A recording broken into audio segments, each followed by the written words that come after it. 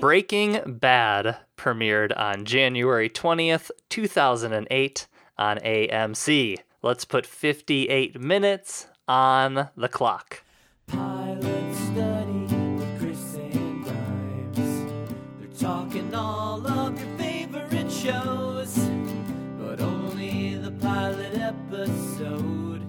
That means the first show, in case you didn't know. You never know what show they're gonna talk about, but they're only gonna talk about the first one. And that's the premise behind Pilot Study. This is Pilot Study. My name is Chris Lantinen. I'm Grimes. And we are your hosts. And today we are joined by a very special guest. His name is Andrew Bloom. He is the head of the Andrew blog over at theandrewblog.net. But he is also a writer for Consequence of Sound.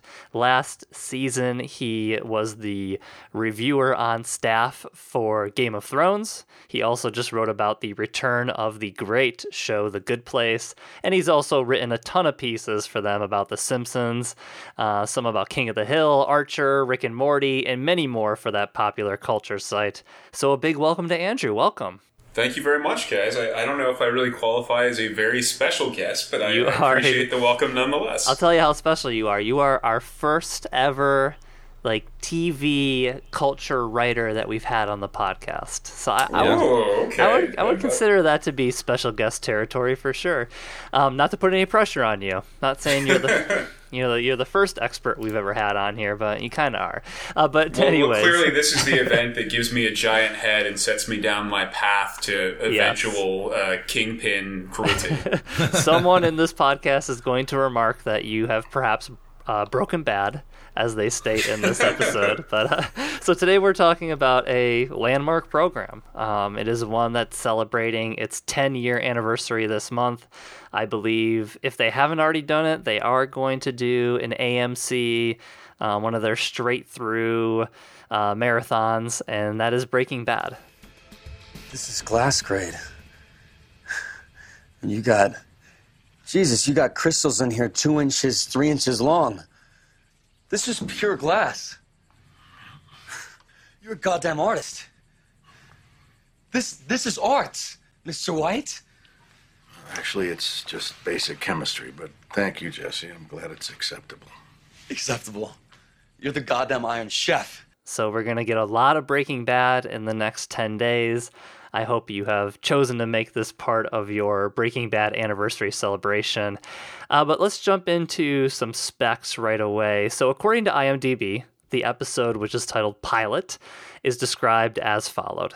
Diagnosed with terminal lung cancer, chemistry teacher Walter White teams up with his former student, Jesse Pinkman, to cook and sell crystal meth. The pilot is directed and written by Vince Gilligan, who had quite a few credits to his name before this, but his most famous of which was an extended stint on The X-Files as a writer, and I believe a director too. John Toll, he is the director of photography, and this would actually be his only episode of Breaking Bad he would ever shoot. So I'm not quite sure what happened there, if there was just a time gap and he was caught up with other things, but he never shot another episode. Which is quite interesting because I think visually this fits in well with everything else. Yeah. Music by Dave Porter, and this is a musician that would stay on the series for the long haul. He was involved in 62 episodes. We, of course, have Bryan Cranston leading our cast as Walter White, Anna Gunn as Skylar White, Aaron Paul as Jesse Pinkman, Dean Norris as Hank Schrader, Betsy Brandt as Marie Schrader, and RJ Mitty as Walter White Jr. So I want to get into some general history here, but I want to start with a question. So before they cast Bryan Cranston as Walter White, they were looking at two people who reportedly turned down this role so we could have had these shows. So I'm going to ask you guys, which of these choices did you prefer of the two kind of casting what ifs? Andrew, are you a John Cusack guy or are you a Matthew Broderick guy? Oh man, I don't know if I'm a Jackie or a Marilyn here. Well, I guess I would lean a little bit towards Matthew Broderick because I think John Cusack has done more of darkness in his roles at times, where I feel like Matthew Broderick's entire shtick has kind of been playing the boyish, easy to like, friendly sort of chipper guy, and he would be a believable starting point for somebody who you would completely buy as this kind of nebbish, weak-willed person who then makes a turn that would surprise you, especially with his kind of dark turn on BoJack Horseman this season. It could be a really interesting place for him to go were it not for the great Bryan Cranston. John, Grimes, Cusack or Broderick? Which would you have preferred? I'm going to take the opposite and go Cusack, because I love him. And as dark as he has gotten and done things, I would like to see him do some physical transformation, like go through the skinny bald cancer thing, and then just see what he would have done with the actual darkness, and not like gross point blank, like, oh, I'm still John Cusack, but this time I have a gun. Like, see if he could really dig into something like that.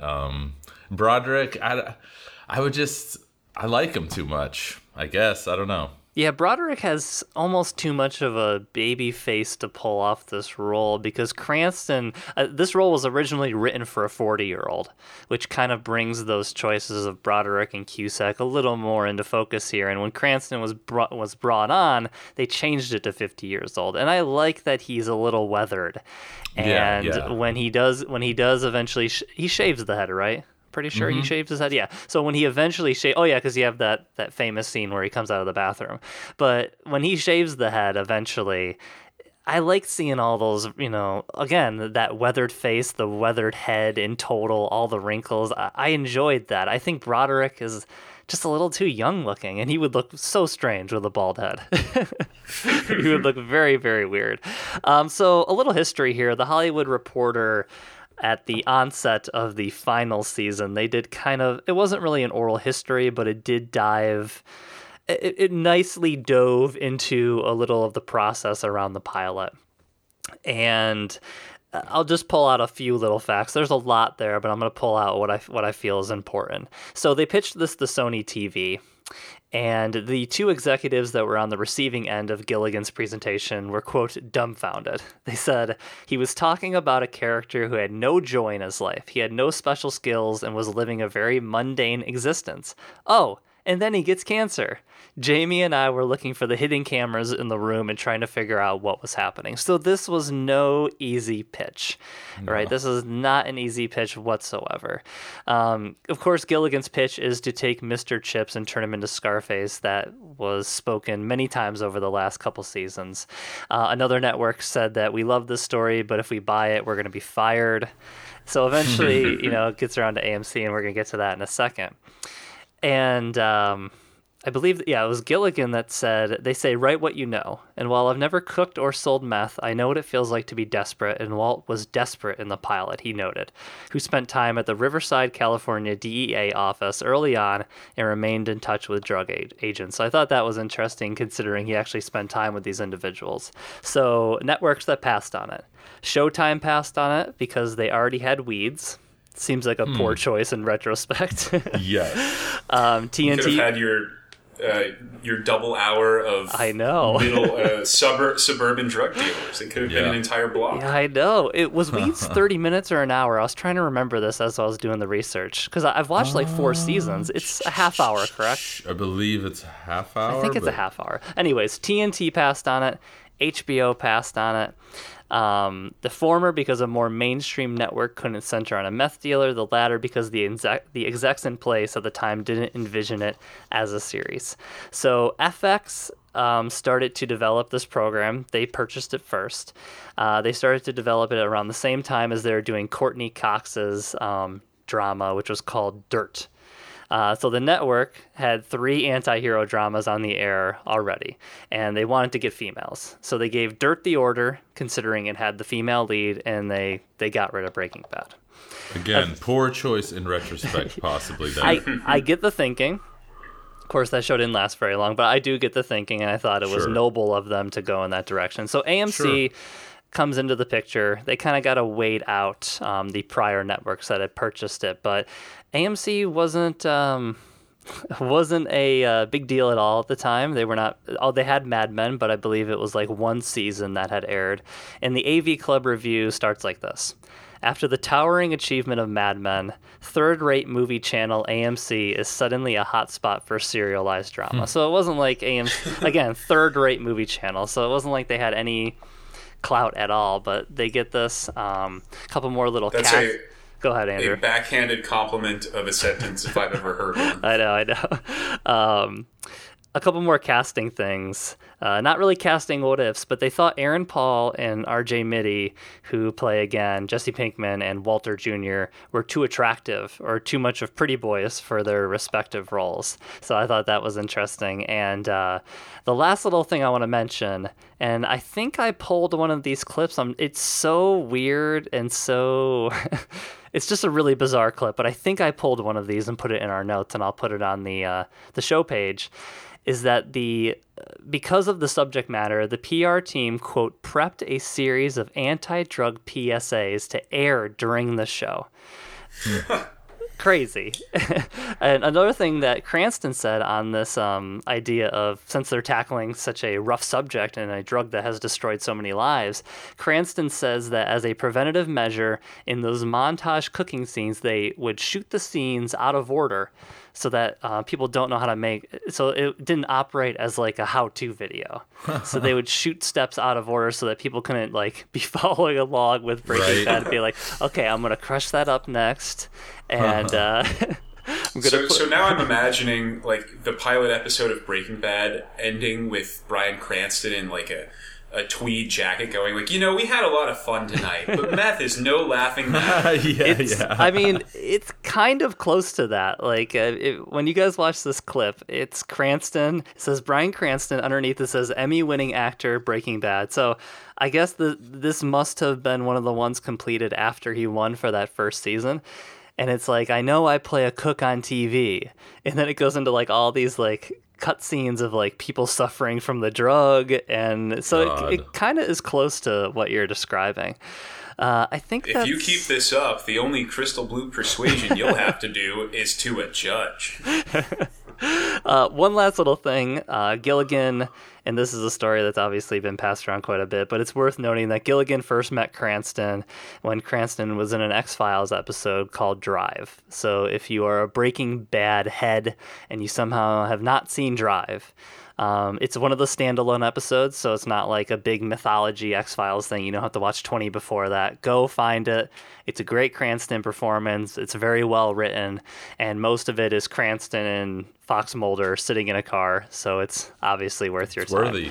Very, very worthy. Let's get into some title talk. So, Andrew, you have not been on the show before, but we like to start every one of these episodes with a little talk on the title sequence. So what jumped out at you about the title sequence, and what still resonates with you today, having, I assume, seen it 64 times? At least. If not more.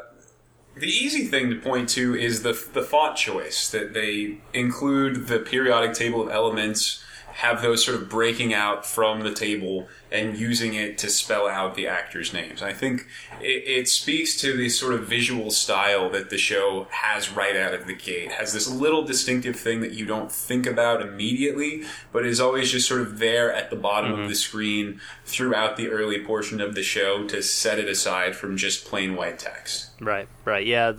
You're of course talking about taking elements from the title sequence and transitioning them into the actual credit listings. So when Aaron Paul shows up, they use the double A, the capital A and lowercase a, element symbol as a workaround in his name. Yeah. And I noted that as well. John, any notes on the title sequence? Twangy guitar, gotta mention that. Cool southwestern vibe, like they panned it on Portlandia. I think they covered it pretty well. Mm-hmm. So many shows adopted that after Breaking Bad. I believe that was one of the early twangy, shorter title sequences. But I like the periodic table as well, and I think, all around pretty good. It's not the longest, but it does its job. No, it's certainly not a long skip to program on Netflix. I don't think many people are going to be doing that. It is one Don't of those. really need to skip that. Yeah. It is one of those drops similar to like a Halt and Catch Fire where they wait for that dramatic pause to kind of Yes, insert it in. yes. And it's always a joy to kind of be waiting for those first 3, 4, 6, 7 minutes to see when they're going to drop that, that guitar twang. Or as it's actually the dobro, right? Which is like this guitar that's made out of metal and one that's very, very loud, right? Andrew, did I cut you off? Did you have anything else to say about this? No. Okay. I would say it's interesting waiting for that guitar twang because there's almost this It's Always Sunny in Philadelphia like bit to it where you're waiting for that to kind of punctuate the cold open. Yeah. And it creates a rhythm of the show. And I mean, some shows, like, it's noticeable when shows do this well. Like, Halt and Catch Fire had a reputation of knowing when to drop that. Knowing when to hit people with the credit sequence and what line to end on. And it's very much like a comedic timing beat style of editing that you need to master to be able to use this type of sequence. And yeah, obviously Always Sunny is one of the most fascinating and best examples of that. So, Dave Porter said about the dobro that it's a fascinating instrument. Like I said, it's essentially a guitar made out of metal, and they're very loud by design. It has this quality that is very, very aggressive and could be played that way. The idea from Vince was always that the backbone of the story would be about Walter's deterioration or transformation from Mr. Chips to Scarface.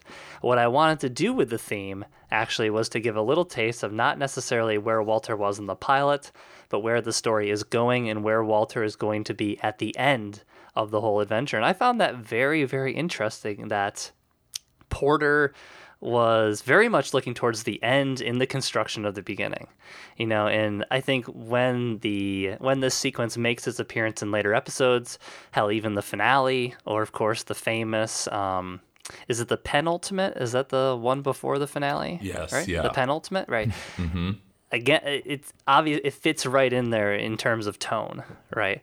And so it works that he was thinking of the end because at the end it's a sorely needed guitar twang, Yeah.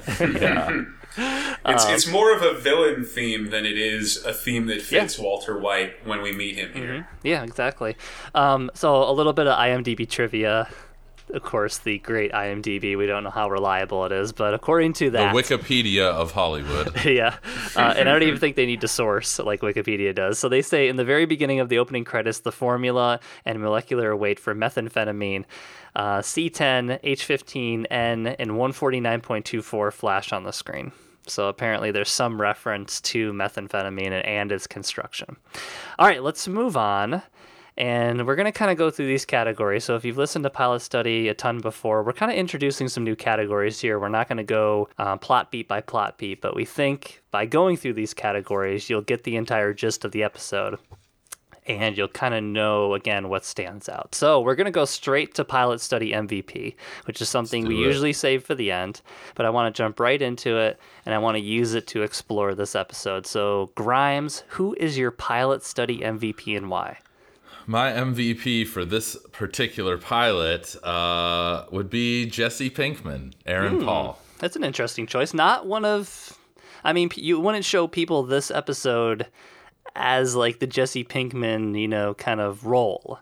No, and it wasn't even written to be a role. I think long term, that's another great part of the Breaking Bad mythology is that this was going to be a shorter thing, but he was just so good that You can't kill him. They kept him around. Yeah. So I just think he had, again, I love that this show, for as dramatic and dark as it gets, and I mean, I don't know of a show that gets more dramatic or darker. He is so many times the much needed comic relief. And he does that right away by just like falling out the window basically and running around. He just doesn't have his shit together. It kind of does a good job, I think, of showing the grounding sensibility of Pinkman, like a little bit of innocence, even though he is like in the drug game. He's clearly not really equipped to handle the ins and outs of it by himself. So I don't know. I like the way it set up his character, and I thought it was pretty good. So his introduction, I was gonna ask this later, and it seems like a strange question, all things considered, and considering how much we have to talk about. So the woman comes out topless on Netflix. Was that part of the episode on AMC? Could they show a chest on AMC? Probably not. Like, did anybody else notice this? I was very shocked that showed up, because I did not remember that at all. Yeah, I guess I didn't think about it, but yeah, it's a good question. So my understanding is that the hour-long pilot that is on Netflix and DVDs and that sort of thing is extended from the 45-minute version that aired on AMC. Gotcha. So, like, when I don't want to set off any bleeps here, but when Walt says "F you, Bogdan," that was, I believe, bleeped on AMC, and there were other things that they cut out for that reason. Okay, gotcha. That makes sense. Andrew, besides being our fountain of censorship information and extended editions, who is your pilot study MVP? It's such an obvious choice, but I cannot help but say Bryan Cranston. He's amazing in this episode. So good in this. It takes it's such a fine line to show somebody at the lowest point in their life, at the weakest point of their life, and give the hint of transformation, knowing that you are going to have to do at least a season's worth of further steps along that path and not give it away at the front. I think he is tremendous in this episode at showing hints of what Walter White might be, of things that are lurking inside him, but that have not quite made it to the surface yet, or are just barely peeking through. And I think the scene that does the best at this is when he gets his cancer diagnosis and Skyler asks him how his day was. And he stops for a moment, shrugs, and says it was a normal day. But there's just this sort of twinkle in Walter White's eye of how he is still hurt and still processing these things, but trying not to let it show. And it's just a really great moment from the script and from Cranston and from the show all just sort of coming together. Mm-hmm. And he won the Emmy for this season, which was, I have to look it up, at 8 episodes, 7 episodes. I can't quite remember how many they got in this first season. Of course, it doesn't number them. 1, 2, 3, 4, 5, 6. It's a 7-episode season, and he took home the Emmy. So he kind of had to hit the ground running, to make that kind of an impact in such a short period of time. And yeah, he's excellent in this episode. Mine is actually Skyler, and this is one I did not expect. This is an opinion I did not expect to have, but I think she's excellent here. Much needed levity. She can deliver a joke, and it's not really obviously Hank provides humor and levity, but his is such of a blustering nature, Right. Skyler is very quiet and she's subdued, but she has this lightness that I think is really, really needed within this episode. She has that great joke in the hand job scene where she yells about hitting a certain mark on eBay, right? She has that great joke and kind of this rubbing of the chin when she responds to Walt Jr., who's complaining about the shower being cold, maybe you should get up early. She has the best collection of mom jokes a mom could have, Yeah.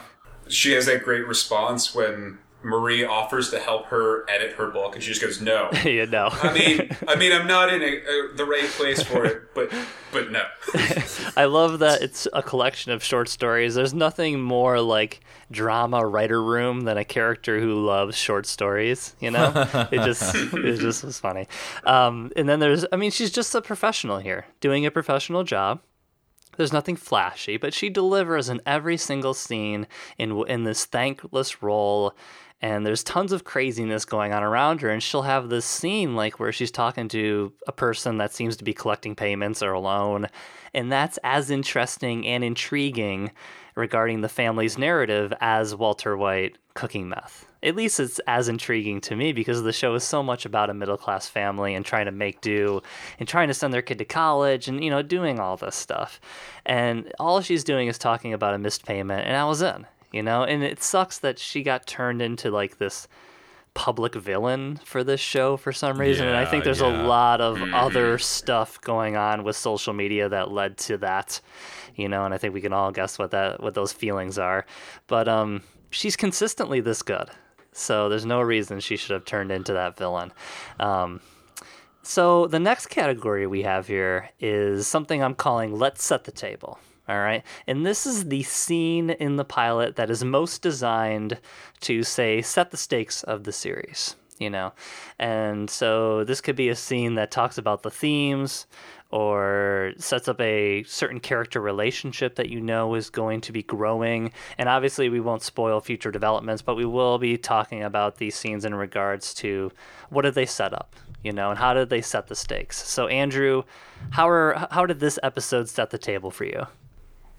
So I think the way that the episode sets the table most clearly and most directly is the scene where Walt is talking with Jesse and Jesse asks him why he's doing this. And that's the big question at the end of the day, is why would somebody who is in the position that Walter White is make this drastic life change? Basically remake himself and do everything he can to take a left turn from where his path in life was going. Jesse asks if he's crazy, if he's depressed, if this is some sort of weird midlife crisis, and I guess in a way it is. And all that Walt says to him is, I am awake. It's setting the premise for the show, for this season certainly, and I would argue over the course of the series. Walter White has been sleepwalking through his life for a very long time. And it takes something as drastic and unsettling as a cancer diagnosis to reignite a spark within him that causes him to do things he would never have even considered doing 24 hours before. Right. That's a good choice. And I guess what's so striking about it for me is that it's so pitched as almost this very commendable reawakening in him right here. There's this thing that's laid dormant for so long that he is summoning once more, and you're excited about that, little realizing where that is going to lead him as the series winds on. Yeah. And I think that's paired, that feeling, and that it's not uneasiness at this point. It is like you don't know how noble of a cause it is. It's paired with this idea that he can finally like have sex with his wife, right? And he can finally please her. And in that way, it's like this positive ending regarding that development, and that he is bringing this positive energy and drive home, you know? And I think that's I think it's kind of a bizarre way to end the episode, but thematically it works perfectly along with what you're talking about here, is why are you doing this? Is it actually for your family, or is it just something that has awakened within yourself? John, how do you think they set the table here? What was the one scene that you pulled out? Yeah, that was really hard because, you know, having watched this thing probably 4 times all the way through now, you just think, oh, yeah, that. And then the more times you watch the pilot, of course, you say, oh, I remember that now. And then this goes to that. But one scene, I guess if I had to pick one that I thought said it well, was when you see Walt pushing the barrel by himself and struggling in the car wash because barrels are a thing. And I didn't even think about that. And he worries about them a lot. And he often is with them alone in very desperate situations where he's in physical and mental anguish and he's at his breaking point. And so noticing that in the pilot and seeing him stumble over that barrel, and that kind of, to me, was just like, yeah, this guy, I don't know. It just comes back a lot. And I think that really hit me when I was watching it again. Well, it's certainly where he quite literally hides his skeletons at times. Yes. Many times barrels just come up in the series, and it's never great. Where much of his work is based. I was going to leave the chemistry scene for one of you guys. Obviously, the chemistry scene is maybe the most... It's not literal, I guess, but maybe like the greatest explanation of a show's future themes that a pilot has ever accomplished. And I haven't seen every pilot, known to man, and that's the purpose of this podcast, obviously. But we won't stop until we're done. To spell out each and every one of the show's themes in a 2-minute scene, which also takes place within the setting, which also has this moment with Chad that pushes character development within Walter White. Obviously, the chemistry scene is everything you've been told it is, and I'll just, instead of going deeper into it, because I have another scene, I'll just play it for people right here. Chemistry is, well, technically, Chemistry is the study of matter. But I prefer to see it as the study of change. Now, just think about this. Electrons, they change their energy levels. Molecules change their bonds. Huh? Elements, they combine and change into compounds. Well, that's all of life, right? I mean, it's the constant, it's the cycle, it's solution, dissolution, just over and over and over. It is growth, then decay, then transformation. It is fascinating, really. But I'm going to go with the ambulance scene. So you have this mention of insurance and him being so quick to state that he doesn't have anybody to call. Those are kind of the two key moments of him in the ambulance. And I want to start with the insurance. He just says, I just don't have the greatest insurance. And there's a reason this show became so pertinent in its back half. And it started with mentions like that, talking about bad insurance, which as a teacher, he should have better insurance, but that's beside the point, I guess. That's just a teacher complaint. The strife of the middle class, this new baby possibly breaking the family, that addition coming in and being too much for a family to bear, and him being so quick not to want to call anybody. I think that is the stubbornness that really comes to define his character. It's this idea that only he is capable of solving a problem. Like a normal person with his head on straight would have got a cancer diagnosis, went home, told his wife, and they would have had a discussion about how we approach this. How do we set the family up for success in the future? How do we approach this as a team? But instead he has this inherent selfishness, and he believes his intelligence is so much higher than those around him that he is really the only one that he can trust. And so I thought that was a key scene really on the Cranston front and that middle class kind of dynamics that the show plays so well on. I say it's interesting because I think I read his desire not to call anybody a little differently. Okay. I do think it comes from a place of Walt's pride, but less in his, I guess, selfishness or self-determination. I read it more as Walt is pitied by every single person in his life, and his will is disregarded by everyone in his life. And I think he is worried that if he reveals this to the people in his orbit, it will be seen as just one more weakness or one more method for people to look down on him and tell him what he should be doing or should have been doing that he isn't. And it's a big one, too, where Skyler and everyone would be telling him, because they already treat him like shit and tell him what to do, and his life is just a series of getting bossed around, pretty much. Not so much in the pilot with Skyler, but... but there is that moment. Thing. There is that moment where he coughs, and she asks if he's taken whatever it is he's supposed to take. So imagine, maybe he sees that and says, "Well, that's going to be, my whole life." He would lose all of his agency, and I think he already felt like he had in life, and then this is why it literally broke him. Yeah, I can go with that explanation as well. Our next one, and this is an optional one. We don't have to nominate anybody for this one, but it is the Hall of Tropes, and this is if we have any trope characters that are introduced in these pilot episodes, we're going to bring them up here. So if we have a kooky neighbor, or the cute dork, or the down on his time cop, the alcoholic cop, you name them. And then give us the character if there is one. So I'll go first, and I think Hank fits. I know he gets a lot more to do as the series goes on and as developments take place. He becomes one of my favorite characters in this episode, and I really don't think Dean Norris has got a role that's fit his talents since then, which has been kind of disappointing because I think he's really, really good in this show. But he is the kind of the hawkish police officer. He's showing off his gun. He's popping the bullet out. He's making fun of Walt because he thinks it's heavy. I think Walter is just too complicated for any trope. I think Skyler, again, she gets enough that she avoids trope territory. I think even Walt Jr. has moments of depth. So I'm gonna put Hank in there. I don't know if he's Hall of Tropes worthy, but he is, the gun-heavy police officer. So he might not be first ballot, but he's up there. He's up there. He would be he'd have to get elected in, I think. Grimes, what do you think? I actually said Marie was the kooky sister-in-law trope. I compared her in my mind to Aunt Jackie from Roseanne.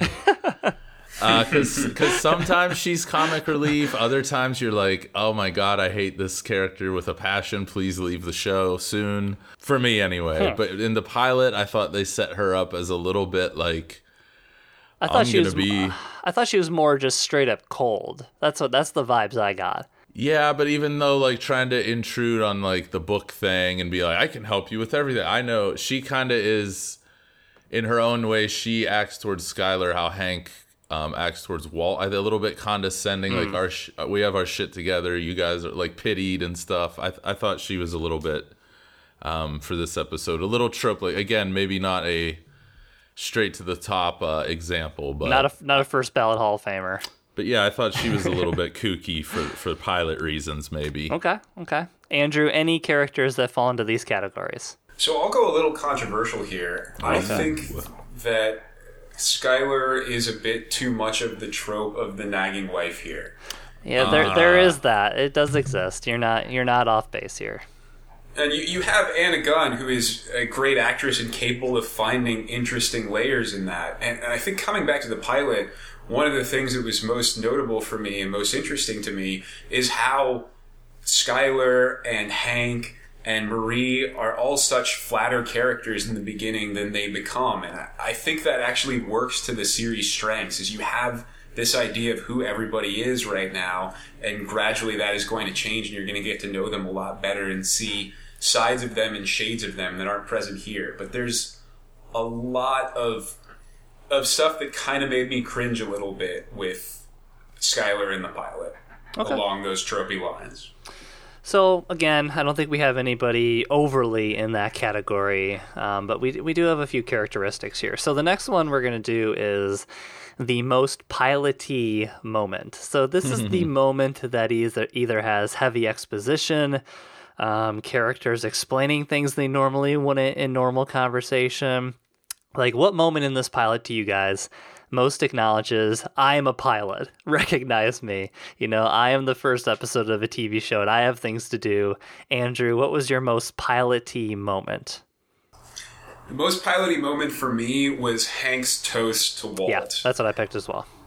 Yeah, it seemed like the most sort of summing up, in case you haven't gotten it in the previous 5 much more subtle scenes, I'm going to sort of sum up in one speech how everybody feels about Walter White, and looks at Walter White and thinks of Walter White. Yeah, I agree. John, any other scene, or are you on the toast one as well? I said the big house scene. Yeah, like the whole all the characters are in one room. Watch us interact. Let us exposit or explain everything like you said. Yeah. Party scenes are a great excuse to do all this stuff. Yep. There's actually not from what I understand, there's not a party scene in the script that I'm going to talk about in a little bit. That's from like 2005, I think. I'll have to find the date. But there is an Applebee's scene. They go to Applebee's instead. Yes. So get some Friday of that Night Lights connection. Yeah, get some of that product placement going. Like I said, this is a good pilot, so it's not like a crazy offender. But Hank, again, he does mention that he's Walt's brother-in-law, in case you haven't made that connection. Anna Gunn does say that Marie is her sister. Like, things like that occur in this party setting that really, again, hammers home some of those connections if you had not obtained them by now,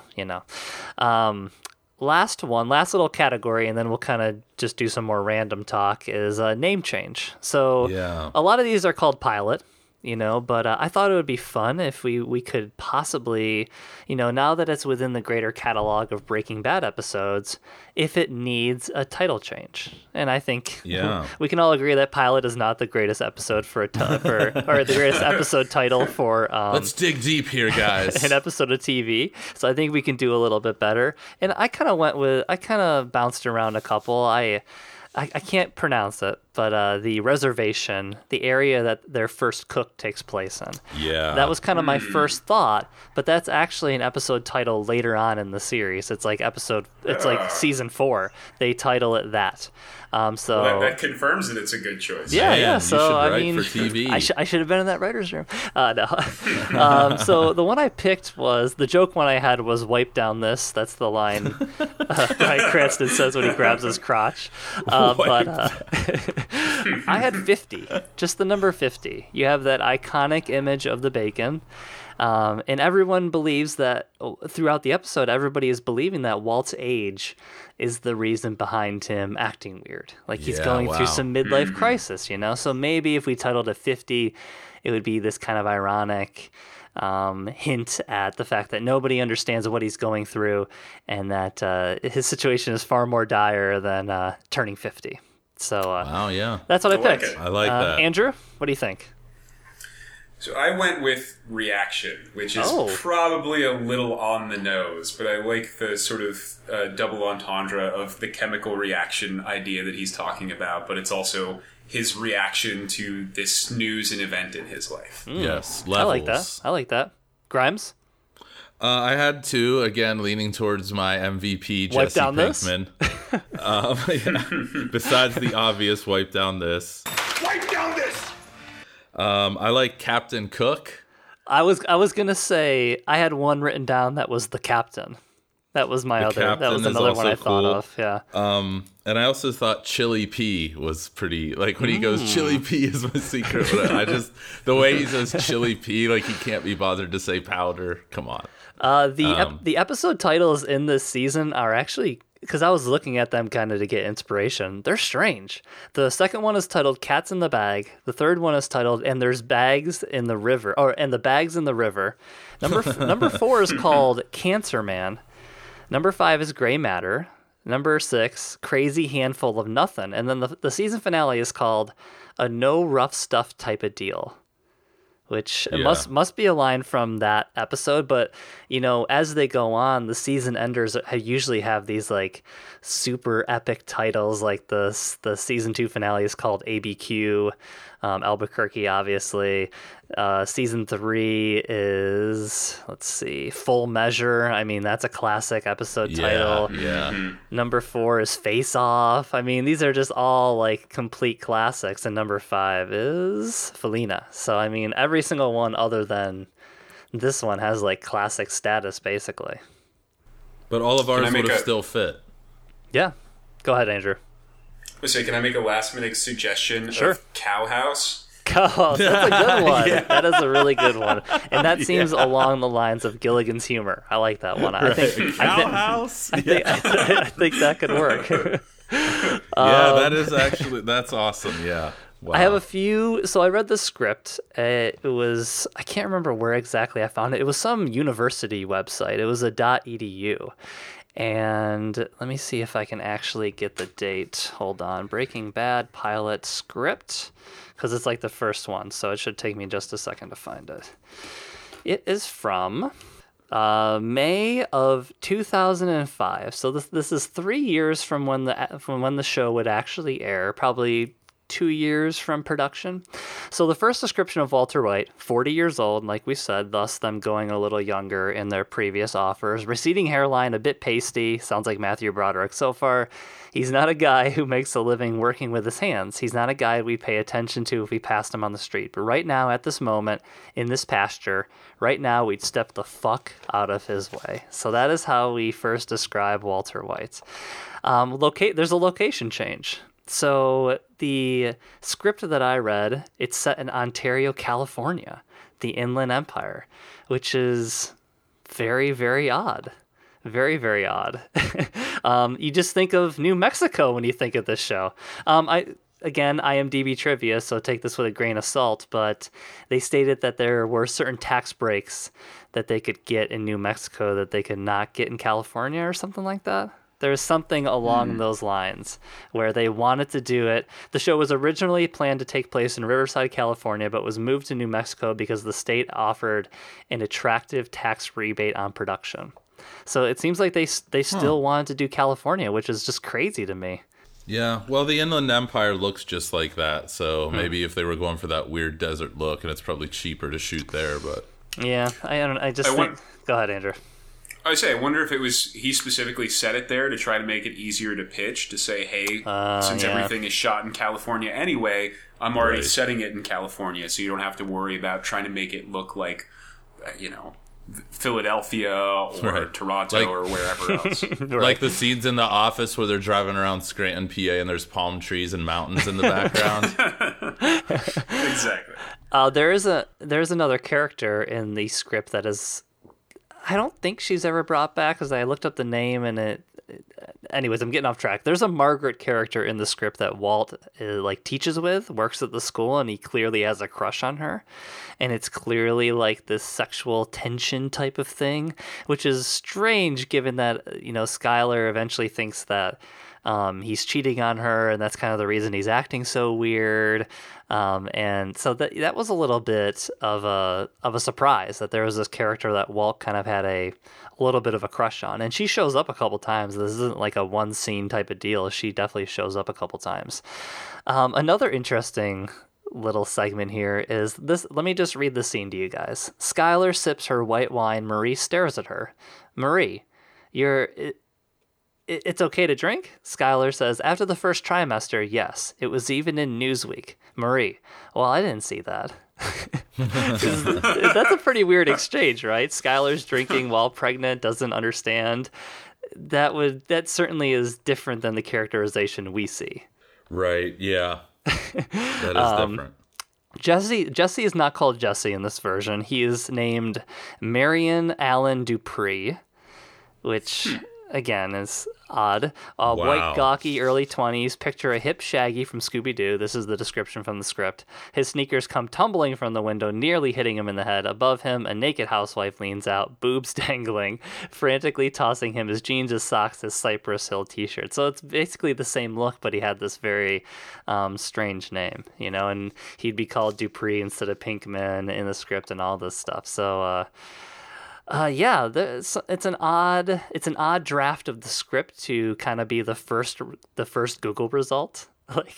And this is from Drexel. That's the university that has it out there. And if you go to Reddit where they have all the Breaking Bad scripts, that's the link they use. So you figure at this point they would have an official shooting script out there, but that's the one I found, with all those weird little ticks to it that didn't end up making it. And there's stuff in there that makes it to future episodes, like a scene at a museum, which is where he passes out in that script, and it's not at work, There's a couple other things, nothing too worth mentioning, but yeah, there's some interesting parts to it. That's all I'll say. It's definitely a worse show in that script than it ends up being. So they made some positive changes. Any random notes? Anything that we didn't talk about, Andrew, that you were itching to talk about and just didn't fit any of our categories? I'd say the one thing that really stood out to me that I wasn't expecting revisiting the pilot is how much the episode frames Walter's transformation in terms of his masculinity. I'm not sure that really washed over me in the same way, but you have him... obviously, there's the scene in bed with Skylar where she's giving him his birthday treat and things are very awkward and he's not able to respond in the moment. You have him handling Hank's gun and saying it's heavy, and then Hank says, well, that's why they hand them to men. All these ways in which Walter is not just powerless, but emasculated. Yeah. And then after this, he resorts to these typically manly things like physical violence, and obviously at the end, sleeping with his wife in a sort of particularly dominating way that I think... I don't know. It's interesting because to my mind, at least, as it goes on, Walter White kind of becomes this symbol of toxic masculinity. And so it's interesting to see this transformation just in the course of the pilot and how they use those tropes, for lack of a better term, to signify what his transition is in terms of masculinization. Yeah, I'm glad you brought up it kind of manifesting itself within physical violence, because that scene in the store is overly brutal in a number of ways. it looks like he's like going to break the kid's leg in some way. You know, in front of his wife and kid too. In front of his wife and kids on what I would assume to be security cameras, he assaults this child, and it's played as this big triumphant moment for Walt of like, I'm finally being a man, when really it's assault. You know, no matter how much they're making fun of your son, right, you know, for his disability, it is a little strange that it's played as such a victory when really it's kind of a sad moment for this respectable character. You know, I respect him. I respect him as a teacher and as an intelligent man, and obviously his family doesn't, but there's things to respect there that kind of drift away.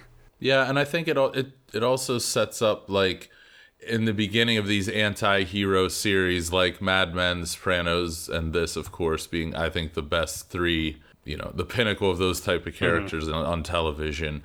In the early part, they're establishing that they want you to root for Walt. So kicking that kid's ass, we do see it as this, oh, he's not taking any shit anymore. People are going to make fun of his kid. He's kicking ass. Like, that's kind of...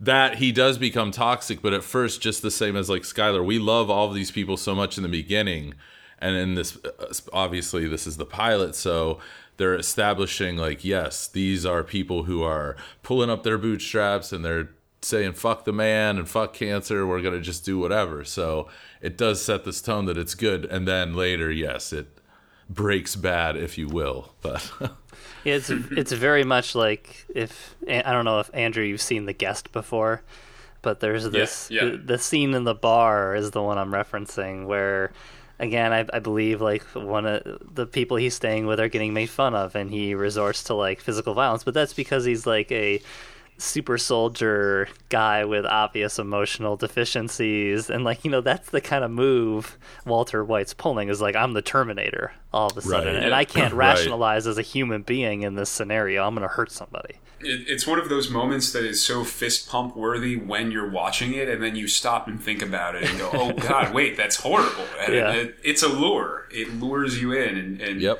makes you in some ways complicit with Walter White's journey and transformation. Because you want to follow him the whole series, so you got to like him. You got to really establish those bonds like early. There's actually a more subdued moment that I thought was just him being a dick. And that is in the classroom when he asks if anybody knows what chemistry is the study of. And a kid raises his hand and he meekly says chemicals, right? And in the script that I read, it's played very much as like he's being sarcastic. But the performance of the kid in this episode, in the actual episode, is, like I said, very meek. And he's actually submitting an answer.